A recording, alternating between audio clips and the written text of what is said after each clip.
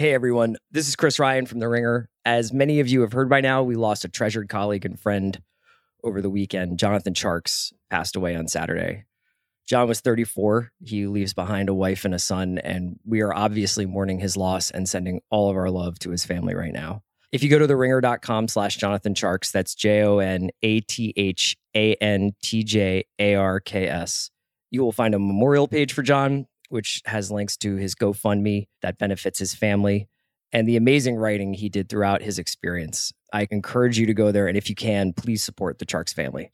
Briefly, I will just say that John was among the first people that we hired to work for The Ringer, so he was instrumental in defining the voice and perspective of the site.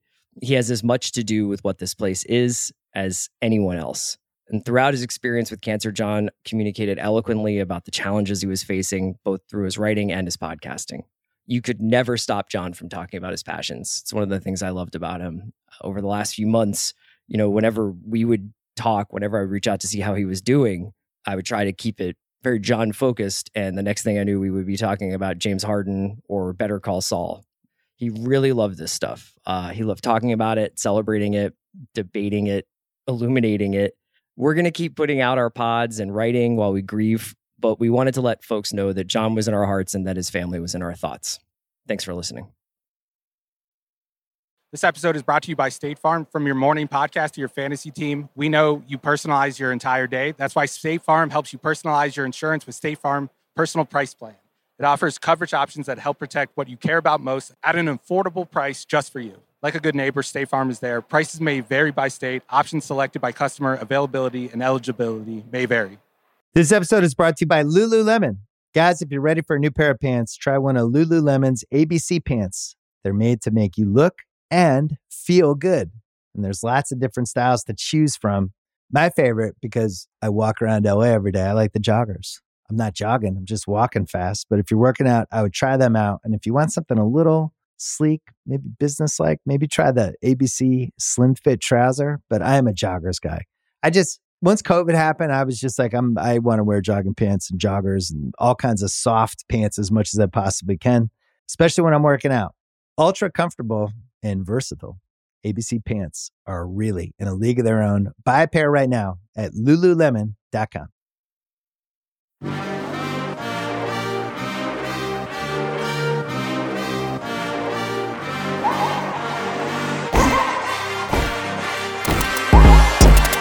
Welcome to the Ringer NFL show. Sheil Kapadia joined by Lindsey Jones. The idea today, Lindsey, is very simple. We passed week one. We got excited about some stuff. We overreacted to some stuff. What are we excited about in week two? So we're just going to go back and forth, very nonchalant, and draft some things we're excited about in week two. And then we will, of course, finish with a listener mailbag. We're going to do that on this episode every week throughout the season. So tweet me those questions every week. I appreciate all of them. Lindsey, what do we think? Does this sound like a good format for a show today? I'm pumped about this because one of the last times we did a pod together, it was very depressing, serious topics. And so I'm just really excited to kind of bring the energy up. And it's a weird, fun slate of games. There's a lot of really big point spreads, which we'll talk about, I think, a little bit here. But yeah, it's going to be a really fun weekend. So let's go. Let's talk about the stuff we're pumped about. All right, you get the first pick. What do you have? What are you most looking forward to this weekend? I'm going to go a little weird here. Yeah. I'm really excited about kickers. Is that an odd way to go to start this off? If Andrew Siciliano and Scott Hanson, our friends from NFL Red Zone, the two different Red Zone channels, are listening, I would like to make a request to give us every field goal attempt on Red Zone this weekend. Because last weekend was a bloodbath, right? I mean, it was a wild weekend for kickers. It was really rough. So I want to see every field goal attempt. I want to see every extra point attempt. I kind of live for the drama. I live for the messiness, but I also live for a redemption narrative here when it comes to these kickers. So I want to see these guys rebound because last week was really rough. I believe they were at, let me make sure I have this stat here right. I believe it was 81% of made field goal attempts. It was a lot of kickers. This wasn't just Evan McPherson in Cincinnati who had the best excuse for having a kick blocked and then missing a kick because he had a brand new long snapper who isn't actually a long snapper. But, this was Younghoe Koo missing or having a game-winning attempt blocked.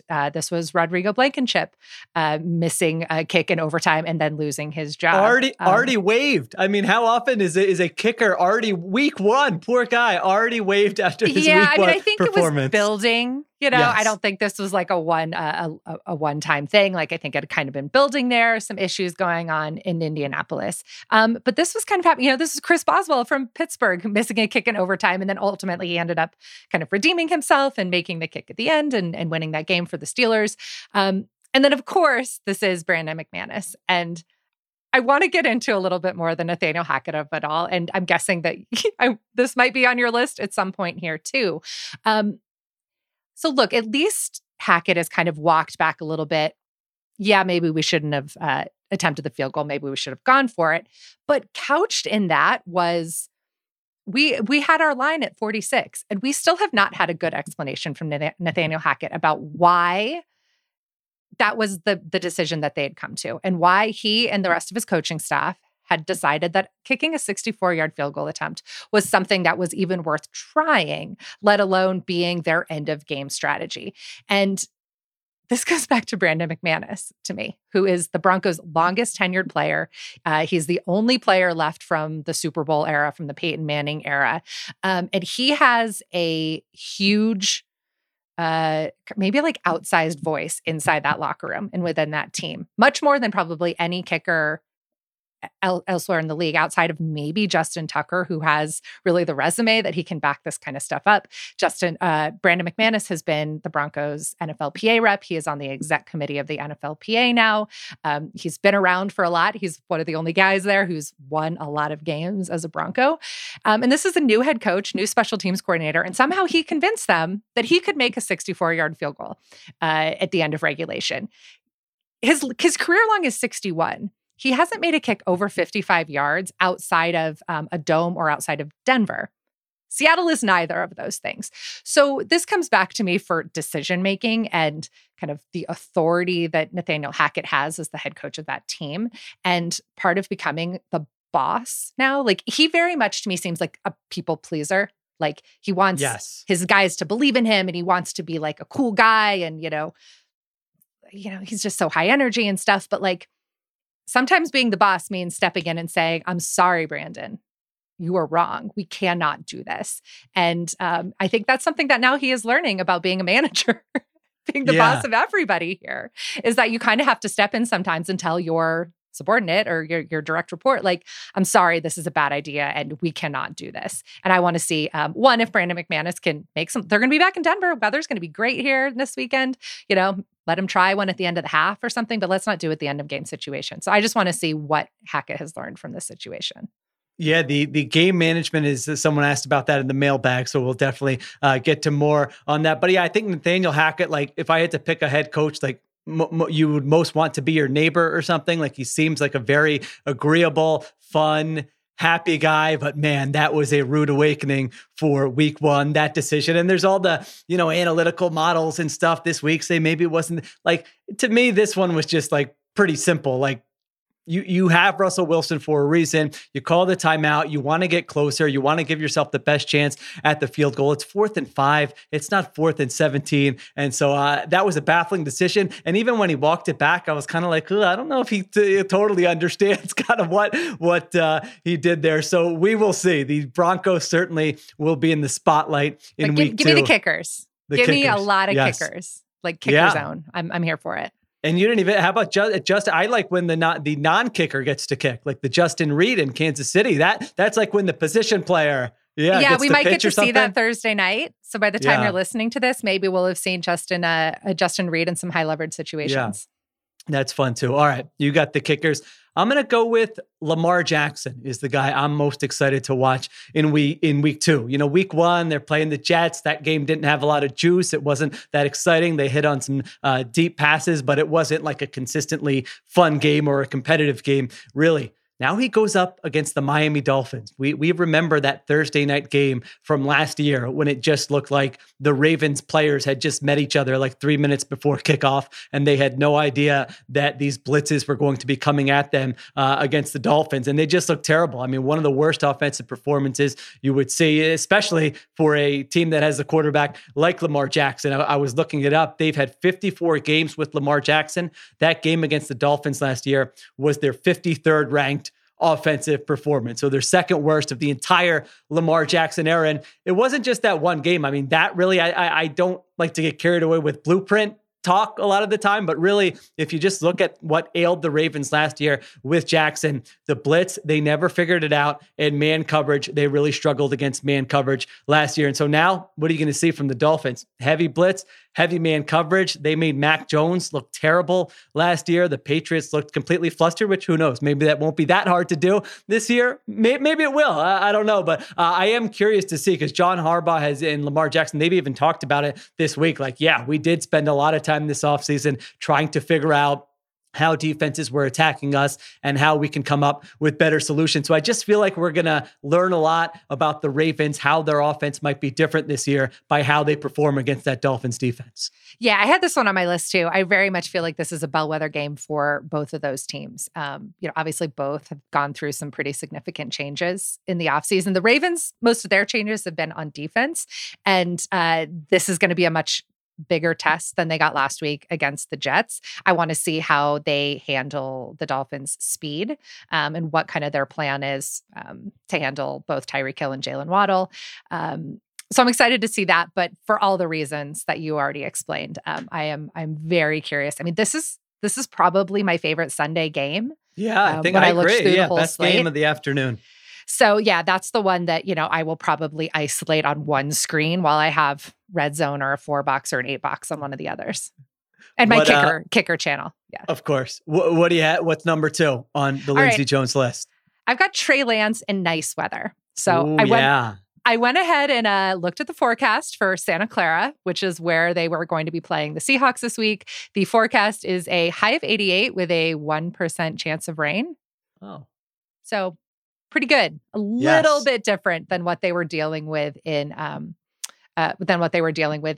Chicago last week. So I just want to see, I don't think we got a fair representation of kind of who Trey Lance is, of what the Niners offense is actually going to look like. So I think this week we'll get a little bit better sense of who they're supposed to be and maybe where he actually is in his development. George Kittle, still not practicing, I believe. Elijah Mitchell is definitely not playing. He's going to be out for kind of an extended period of time now. So that stuff is not helping Trey Lance. I mean, when we talk about who is Trey Lance going to be as a quarterback and what is their offense going to look like, a lot of that is predicated on having a really strong running game and a interesting and dynamic running game, which is what, Kyle Shanahan is known for. And you don't have your number one running back. And then having George Kittle, who is one of the most reliable tight ends and also a monster in the run game in terms of his blocking ability. And you don't have that right now. I mean, I guess they haven't ruled him out yet, but the fact that he wasn't practicing on Wednesday and didn't play last week is not a great sign. But I just think this week we're going to get a much better, accurate assessment of where Trey Lance is at right now. And I, not to spoil your picks too much, but go read Shields' picks against the spread. I think we both kind of think Seattle might be in for a bit of a letdown after their really big emotional win on Monday night. So this could be a nice afternoon for Trey Lance. This game was number 2 on my list. So we're on the same page.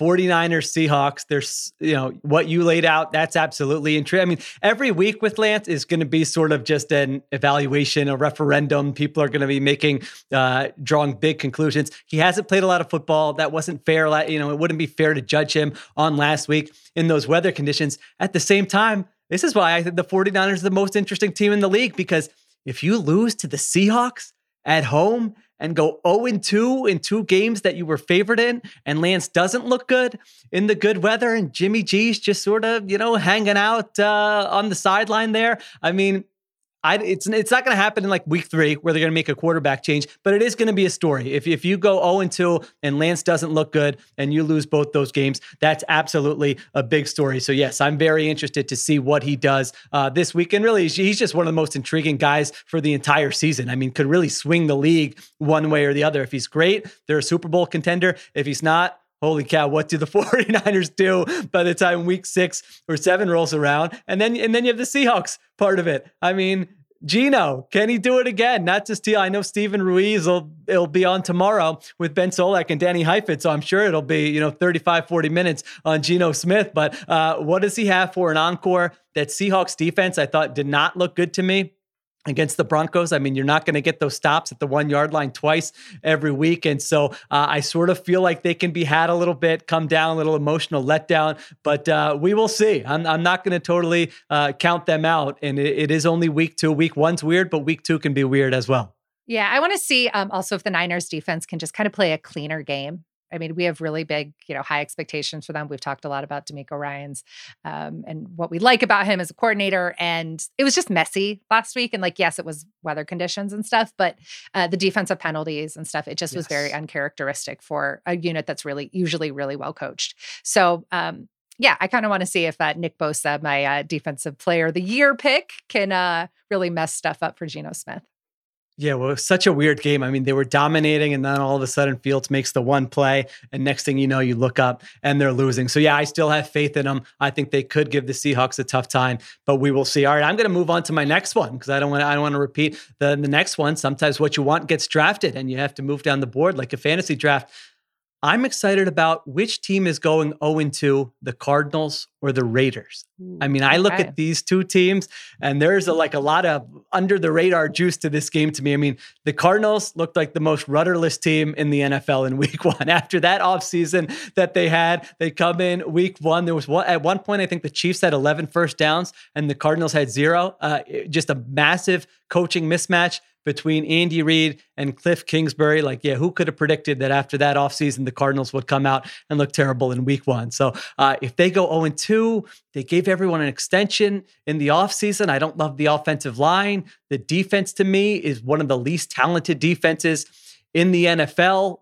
Isaiah Simmons, they still have no idea what to do with him there on that defense. So I don't have high hopes for the Cardinals. At the same time, I think they're 5.5-point underdogs, which I was like, cool, that's pretty big against the Raiders team that week 1, they used, I think, 7 different offensive linemen, like by plan, not because of injury. They're just rotating guys in and trying to figure something out. Devontae Adams was fantastic, but Derek Carr did not look comfortable. I mean, 6 sacks, 3 interceptions, 2 fumbles. And so that offense, it was very up and down. I mean, he was definitely pushing the ball downfield. But man, if they go 0-2 in that division, if they get upset by the Cardinals, I know you covered Josh McDaniels, right? Or was that not? Were you not part of? Yes. Okay. Yeah, yes. I've got opinions about the Josh McDaniels era, but we could do a whole another podcast about that. Yeah.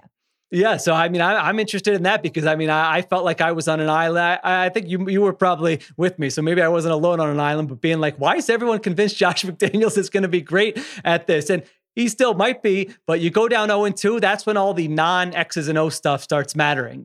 People are going, all right, we're 0-2. This was supposed to be different. Our offensive line is an issue. We didn't really address it in the offseason. We have these shiny new toys with Devontae Adams and we have good pass catchers, but are we going to be able to have a good offense? How are we going to adjust? So just those two teams, whichever one goes 0-2, all of a sudden, to me, the pressure is really on that team really early in the season.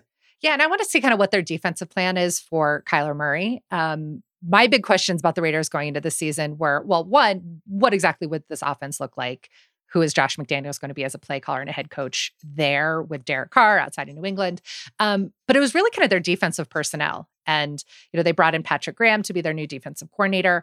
A lot to like about their pass rushers, right? That duo of Max Crosby and Chandler Jones, who they brought in. Chandler Jones going to be facing his old team, which that'll be an extra little element of juice. But neither Crosby or Jones was really that impactful last week against the Chargers. Chargers offensive line played great. Justin Herbert handled the pressure really well. They weren't really able to get any consistent pressure. Neither of them had any sacks. So I want to see if those guys can have a bigger impact on the game this week and what they do for kind of Kyler Murray's ability to escape the pocket and throw on the run and all of those different things that just, are a little bit hard to game plan for. So that's a really fun game as well. That'll be fun. All right. What do you have for number 3? All right. I previewed this a little bit on Slow News Day on Monday with Kevin Clark. We talked a little bit looking forward into week 2, but I'm really looking forward to see Aaron Rodgers just go off against the Bears. I think the Twitter content and memeability of that game is very, very high because, look, I think the Bears last week beating the Niners, that was a nice little feel-good story. We got to see them slip and slide and splash around in the rain, and that's great. But I think that might end up being kind of the pinnacle of the Bears season. Whereas I don't want to panic too much about the Packers, at least their offense after last week, because if there's any game that Aaron Rodgers is going to get up for, it's going to be playing the Bears on Sunday Night Football. Look, their defense, some issues. I was very disappointed in their defensive performance last week. I think a lot of people were. I was higher on the Packers defense going into the season than you were. But I just think this is one of those classic, Aaron Rodgers, F you, I'm just going to show you that I am the man and we're going to get something figured out. That does require his receivers to catch passes, to when they push the ball downfield, to not let them go through your hands. That's something that's a little bit out of Aaron Rodgers' control, but I just have a feeling that he is just going to go off, and that is going to be a completely lopsided game on Sunday Night Football. His face after the Christian Watson drop. I mean, great job by whoever, the camera, the producer, whoever gets credit for that. But just to zoom in on him and just looking, not even hiding it, just looking at Matt LaFleur, I told you, I don't know what the conversation was during the week. If he said, let's have someone else run this route. If he said, I don't trust this, that's the first play of the game. But there was some sort of, I told you so right there in his face. He was not hiding it at all. So I'm with you. Yeah, I think I'm not as concerned about the Packers offense. I think their offense is going to be good. I don't think it's going to be as efficient, as explosive as it's been in previous years. I think some of those issues that they're going to have are real. But the defense, to me, and I would expect them to bounce back against the Bears. But that was a concerning performance by their defense against the Vikings. I mean, they have a lot of continuity in the secondary, and they looked like they had never played together before. So yeah, I think the Packers will bounce back, but hey, if that's a close game, if they struggle a little bit, you know what? That'll be pretty fun for us also. That will be entertaining for us as well. The Twitter content in that case will be very high. Oh, hold up. Smell test. Go ahead. Sniff those pits. Now, your bits. Feet, toes, come on. Ugh. Could be fresher, right? It's all good. Old Spice Total Body Deodorant Spray is gentle enough to use all over your body, giving you 24/7 lasting freshness with daily use, from pits to toes and down below. So every smell test gets a shop for Old Spice Total Body Deodorant. All right, with my last one, I'm going to keep it very simple. Saquon Barkley. I almost feel like his performance in week 1 did not get enough attention, and I did not have my eyes glued to that Giants-Titans game. But man, just rewatching it, he really looked like he did when he first came into the league. Their offense was completely sputtering, their first 5 possessions, 4 punts and a fumble. And then he just breaks off that 68-yard run where he looked like he did again when he was in his first season in the NFL. And I like these stories, a guy who's really talented, who's really fun to watch, has had some injuries, hasn't had success. I came into the season wondering it just might, he just might never be the same guy that he was previously. And now we get that glimmer of hope that maybe he can be. He's only 25 years old. So there is still, I know he's a running back, but there should still be so much more football left for him to play. I think the league's better. The Giants are more fun when Saquon Barkley is playing and breaking off those big plays. He really saved that game for them. If he doesn't break off that run, who knows what the final score is and what the conversation is about the Giants this week. So he's also a free agent, by the way, at the end of the season, which is sort of a sneaky fun one. If he just goes off this year and has 1,700 yards from scrimmage, and we've all had the talks about, well, what are running backs really worth? When should you sign them? That will be an interesting test case just because of his upside and what he can do for an offense. So the Giants have the Panthers at home. It's not the most exciting game, but I am excited to watch Saquon Barkley. And I'll give a shout out to one other guy on sort of the defensive side of the ball who I think is similar. Watching that Eagles-Lions film, Jeffrey Okudah, who, again, this guy who high draft pick, sort of a forgotten guy. You wonder, will it ever happen for him? He was outstanding in that game. It was really fun to see sticky man coverage against Devontae Smith for a lot of that game. And so if you're a Lions fan and you were wondering about corner, you probably are still wondering about corner and the defense overall. But having Okudah there, if he can be a quality starter, or maybe he has even maybe he has even higher upside than that. That is another guy I want to keep my eye on to see if he can build on what he did in week 1. Well, and you and I have talked about this a little bit offline, and I know you guys did the pod where you did award winners predictions. Comeback Player of the Year is just a really weird award. And in our staff predictions, you and I both went completely off the grid because honestly, like the list of favorites, like the betting odds for that were really kind of grim.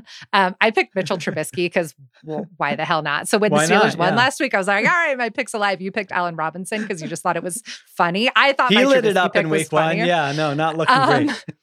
But so Saquon Barkley played in 13 games last year. So I don't think technically he would be, would maybe qualify to be Comeback Player of the Year.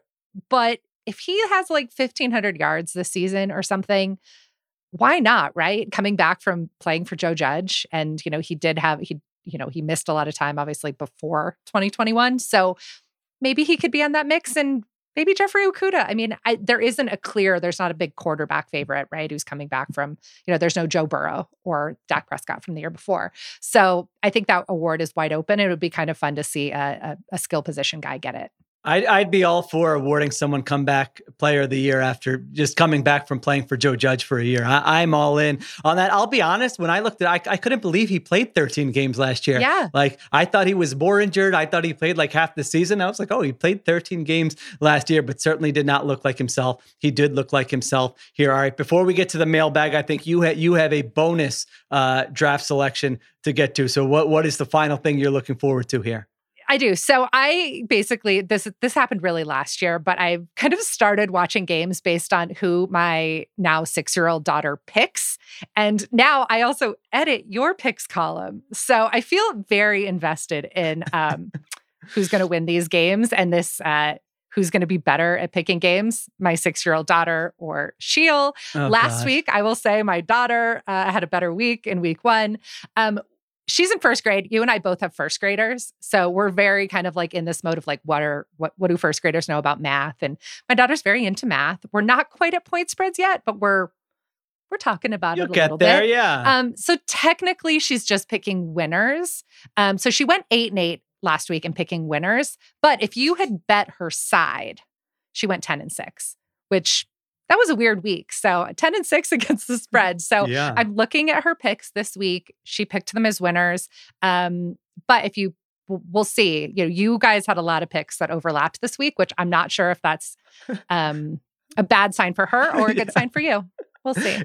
It's probably a bad sign for her, but I felt better about my picks after watching hers this week. Everyone should watch her picks every week. I wish FanDuel could set up a way for me to like bet on Lena's picks to beat my picks, like bet against myself, because that would be something that I would certainly do. Yes, I was 6-10 last week. So I know what you're feeling though. When I'm watching these games on Sunday, when your picks are out there for the world to see and you're just going, oh my gosh, this is a bloodbath. Like I need both Sunday night and Monday night just not to finish 4-12. That's pretty much how I view Sunday. So it's ruined my Sunday. She had the Giants last week. Like I had no rooting interest in the Giants game. But then when Daboll goes 4-2 at the end and then they get it, I'm like fist pumping. I'm like, Lena was right. I'm texting my husband's at work. I'm texting my husband about these games and how Lena's picks are doing. So if anybody at FanDuel is listening or anybody at The Ringer, hello, we have a pitch for you for a new segment. So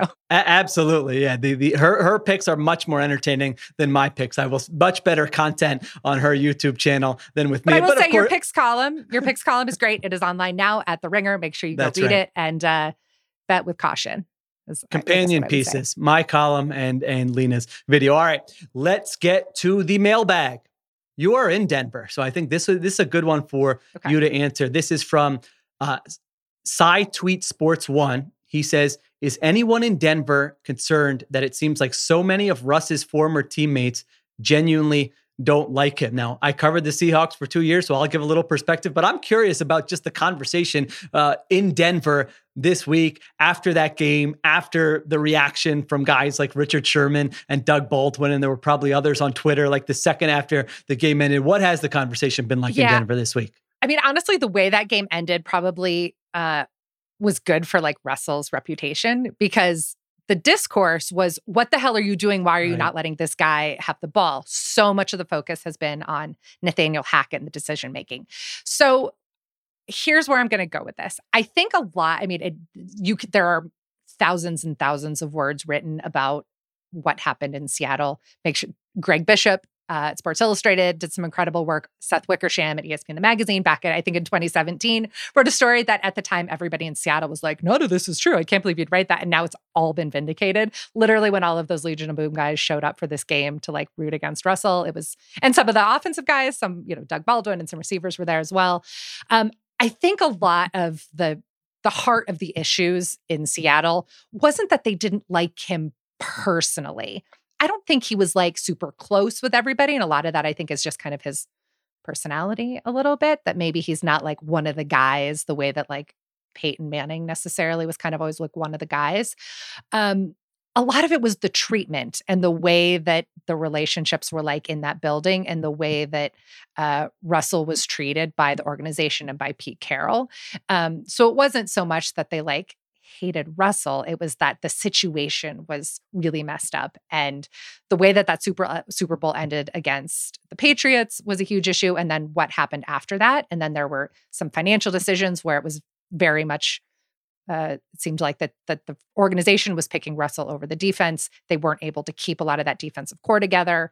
Russell was maybe getting special treatment or was not getting the wasn't being held accountable for his mistakes the way that other players were. So I think that was a lot of it. It wasn't so much that like, wow, they hate this guy. It was just that it was a pretty toxic, or it had become a very toxic situation. So I'm going to look forward here to Denver right now in terms of like likability and like, obviously Russell Wilson's personality and the let's ride and all of the, some of the corniness and that stuff has been a big thing. I will say the Broncos have spent the last 5 years with quarterbacks who everybody likes, who were good dudes and they were popular in the locker room and they were fun to have a beer with, but they couldn't play football very well. And when it came to actual, like what you were bringing to the practice field, how you were leading meetings, what you were doing in the 2-minute drill, how you were actually, moving the offense, it was terrible. So I don't think they're that worried that like their quarterback isn't cool right now, or that, I think they just want a guy who can win. And I think what they've seen so far is that Russell Wilson is giving them substantially better play and leadership and those sorts of things than they have had at any point since Peyton Manning retired. So I don't think they're especially concerned that like Richard Sherman doesn't like him. And then I think the other part of that is that there's no question about whose team this is, right? There's no like weird organizational dynamics of like, oh, they're taking resources away from us and we should be the focus point of this team. It's very clear from ownership on down, this is Russell Wilson's group right now, and he is going to be the leader. We are going to follow him. This is not like Legion of Boom versus, there's none of that dynamic. So I think that helps. And it's, I think, kind of important too, when we're considering that, that stuff, we remember the bigger context. Yeah. I feel like we could have done the whole episode on this. I have like 50 different thoughts floating around. Well, you were there for those Seattle years. So if there's any additional stuff you want to bring in, right? please do. I got there the August after they lost that Super Bowl. And so it was an interesting time to sort of be there. All right, how is this team? I'm just kind of popping in, how are they going to react to this? I actually remember Richard Sherman once, I was asking him something about, I can't even remember what player it was. It was a player who had off-field issues. And like in my head, I was surprised that like players would have been okay with whoever it was being in their locker room or whatever. And he said very like eloquently, like what most NFL players who are secure, not the ones fighting for a roster spot, those who are on a roster and are just looking at their careers and have great careers like him, what they care about is, can this guy help our team win? Like that's it. He's like, we'll overlook stuff all the time. You don't have to be best friends. Can this player help our team win? And so that's like an interesting lens to look at the Russell Wilson stuff through, because Wilson did help them win a lot of games, but there was just this battle about who deserved credit. And, was it really Russell Wilson who was doing all this, or was it the defense? And why was Russell Wilson getting all that money? And why was Russell Wilson getting all the endorsements? And why was Russell Wilson getting all the attention when all the defensive players were so good? So I think there was always that battle. I don't think, I think there were times where, yes, Pete Carroll not holding Wilson accountable contributed to it. I also think there are times where Pete Carroll's culture of just cutthroat, if you can't handle this intense practice that we're going to have where guys are throwing punches at each other, and I'm going to interview people after a practice and they've got a cut on their nose, and I'm just like, what is going on here? If you can't handle that environment, then how can we count on you in the fourth quarter when we need to in a regular season game? That's what Pete Carroll really believes in. So there was that tension between the offense and the defense for many years. And so I think Wilson in Denver, I think you nailed it. It's a different place, and they've been in QB purgatory, and they have a guy who, should be able to play, and they just paid him a lot of money. There's not going to be that tension. And then honestly, Wilson doesn't make it easy on himself. I mean, he's had a team around him since he entered the league. Everything is strategic. Everything is cultivated. Everything's orchestrated. Stuff doesn't feel authentic, whether it's Go Hawks to Let's Ride to him posting videos on social media to what he's wearing. I mean, you can take it in any number of different directions. I think you're right. I don't think Wilson is a bad guy. I don't think there are people who hate him personally or anything like that. I just think there probably aren't a lot of teammates that felt like they genuinely connected with him, on a day-to-day basis. And what do we hear all the time from players who retire? It's we miss that camaraderie. We miss the locker room. We miss being around the guys. And I don't think that was a part of a lot of those Seahawks players in terms of their relationship with Russell Wilson. So there's a lot there to sort of unpack. And I feel like I was rambling a little bit, but did you see Pete Carroll's radio quote? Let me read this for you. Yeah, this was on 710 in Seattle. And, he was asked basically about the game and why it meant so much. And he said, I just wanted it. I just wanted to win. I wanted to win for all the reasons that come along with this one. Maybe as much as anything is representing the guys that have played before. It meant a lot to those guys. I was so thrilled to be able to hug those guys up and see them and look them in the eye. Then he was asked, why did it mean so much to them? And he said, you figure that out. I mean, I feel like Pete Carroll, this is just the best week of his life. He's won Super Bowls, national championships, but this kind of ignoring his role in creating the toxicity and the reason that these guys all just didn't get along. But great week in Seattle. All goes back to kind of what we talked about earlier. I think it's setting up for a tremendous letdown in week 2. What is the reunion for that Seahawks Super Bowl team going to be like? I mean, you think everyone will be good at that time? Yeah, I don't know. I mean, it's going to be, it's just so blatant, the Baldwins and the Shermans, their reactions afterwards and how happy they were, that it'll be, time heals a lot of those things. Yeah, time will heal. Maybe the 10-year would be super awkward. Maybe we don't do the 10 years next year. Oh my gosh, what? Let's file that one away for some content on The Ringer. 10-year anniversary is next year. That's incredible. Bring back Percy Harvin, Golden Tate. It'll be awesome. I can't wait.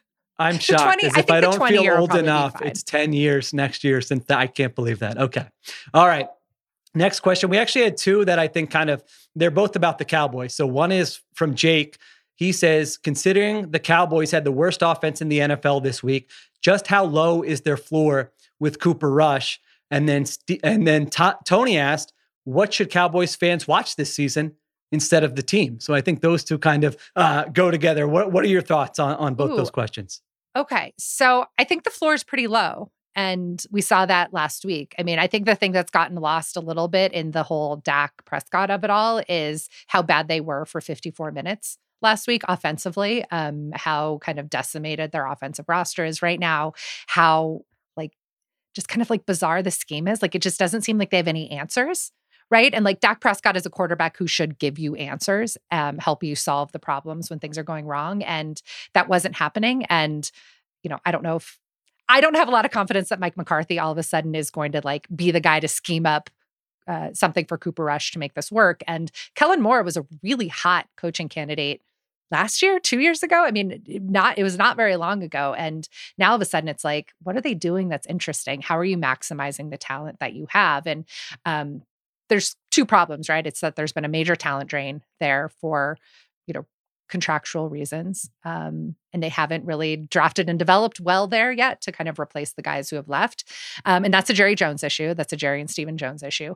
And then I think there's kind of just like a coaching issue right there. So I think their floor is pretty low. And I'm afraid that they're going to like ruin or waste, not ruin, maybe waste is a better word, a spectacular year of Micah Parsons' performance by, they're going to be counting on basically Micah Parsons and that defense to win a lot of games like 13-10 or, to close out games, they're going to be really reliant on turnovers again, just like they were last year.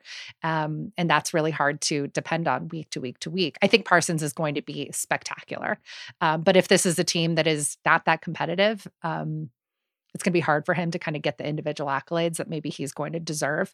So I will say instead, so if we go to the second part of that question, what to watch. When the game is on, just watch Micah Parsons.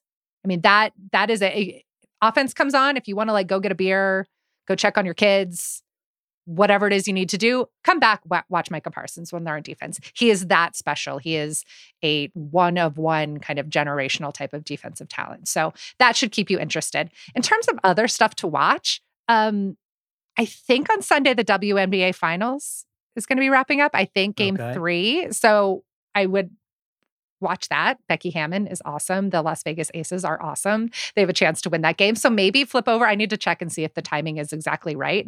But then sometimes once the WNBA playoffs are over, ESPN shows some really weird shit on Sundays. They show like corgi racing and cornhole. I don't know, like there's good barbecue to eat, like get out, mow your lawn, play with your kids.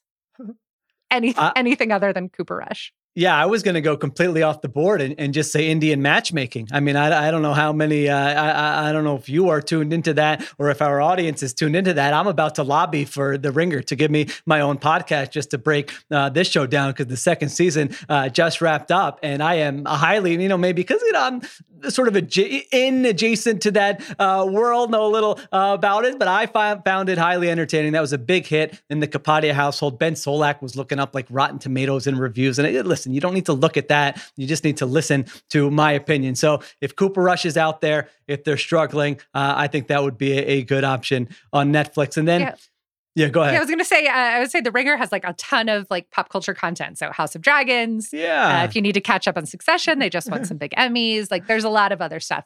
Can I, before you finish yours, our producer Mike just jumped in and said the WNBA Finals might be over by Sunday. Game 4 is scheduled for Sunday. So if it goes to game 4, make sure you watch that on Sunday. There you go. In terms of their floor, I talked about this a little earlier in the week. I just feel like this is the worst case scenario for the Cowboys because they don't have an infrastructure around a guy like Cooper Rush for him to succeed. If this were 2 years ago and you had Amari Cooper and Michael Gallup and a great offensive line, then yeah, you could talk yourself into just kind of tread water for 6 weeks or whatever it's going to be. Dak comes back. The NFC isn't very good. Maybe you still have a shot at it. That's not this team. You mentioned it. The offense looked terrible with Dak Prescott. They don't have Tyron Smith. They lost another starter in Connor McGovern. They don't have good wide receivers other than CeeDee Lamb. And so I think it's just really going to be tough for that offense. Meanwhile, Dak Prescott's eventually going to come back. So you're probably not looking at like a top 5 pick.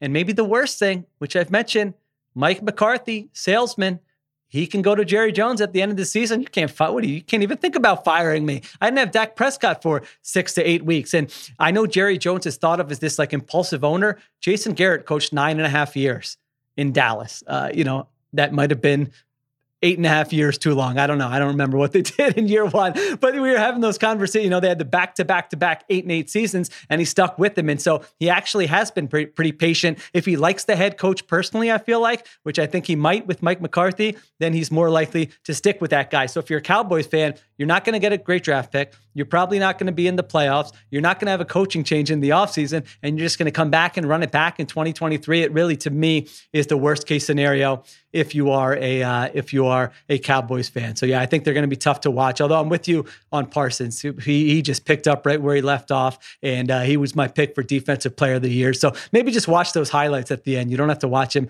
on every snap, but get excited because he's going to be there for a while. And the last thing is, they got draft Dak Prescott, later in the draft.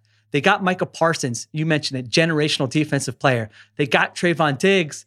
And it's like, this is where they are. I mean, it just feels like a bummer for if you're a Cowboys fan that you kind of wasted all those things and you have like nothing to show for it at all. And the future right now doesn't feel that bright. Last question. Let's get to this one. This is from Steve, says, Bill Belichick always gets recognized as the NFL coach least willing to give reporters answers. But do Mike Tomlinisms actually give less answers while making reporters still like him? He said, this week's Tomlinism might be my new all-time favorite. Tomlin, asked to define a dominant defense, said, I want them to be what we need them to be whenever we need them to be it. And that was it. And then the unit gave them exactly that. So you are a veteran with the coaching press conferences and observing these types of things. What do you think? Does Tomlin not get enough credit, gets too much credit? Is he really doing the same thing as Bill Belichick is doing in a more crafty way? How do you see that one? They are very different, but they are both extremely skilled at kind of saying nothing. So Bill Belichick is just kind of gruff, right? His demeanor is he doesn't, generally doesn't like go long on topics. Like he doesn't give you these really detailed answers about stuff that he doesn't want to talk about. Unless you want to start asking him about like special teams theory or football history. And then it's incredible. It'll be like these, 15-minute answers that goes really, really in depth into like the history of a free kick. And it's incredible. And it typically happens on Fridays. That's when his press conferences actually get interesting. What Tomlin does, if there's a question that he doesn't really want to answer to, or he doesn't want to give something specific, is he just rambles and he just talks and talks and talks and talks. And you get to the end of it and you're like, there was literally nothing usable in that. Like he just talked. And kind of pulling back the like media curtain or whatever. Tomlin does things a little differently, which from a Pro Football Writers of America standpoint can sometimes be a little bit challenging because they take the league media policy and kind of do with it as they choose. Hi, Bert Lawton, if you're listening, the Steelers PR guy. But he kind of gets away with it because he does give them, the reporters, their pretty extensive time. So what he typically does is he talks on Tuesday instead of talking on Monday, and then he doesn't talk again until later in the week. But what he does is like, he basically filibusters. He'll sit down at a table and he'll talk for like 15 straight minutes without taking a question, where he goes into stuff from the last game and then he starts going into his next opponent, and he'll basically he'll go through like 22 guys on the upcoming opponent. And he'll just be like, and they've got this cornerback and he's from the University of Central Florida and, really strong guy and blah, blah, blah. And he just talks and you're at the end and you're like, what came out of this?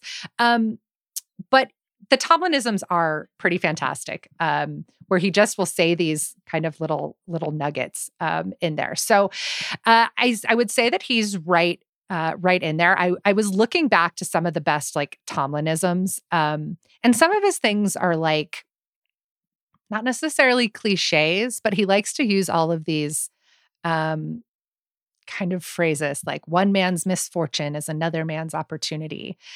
He talks about blades of grass and you got to keep the dogs off you. And that team, that opposing defense, they got some goons.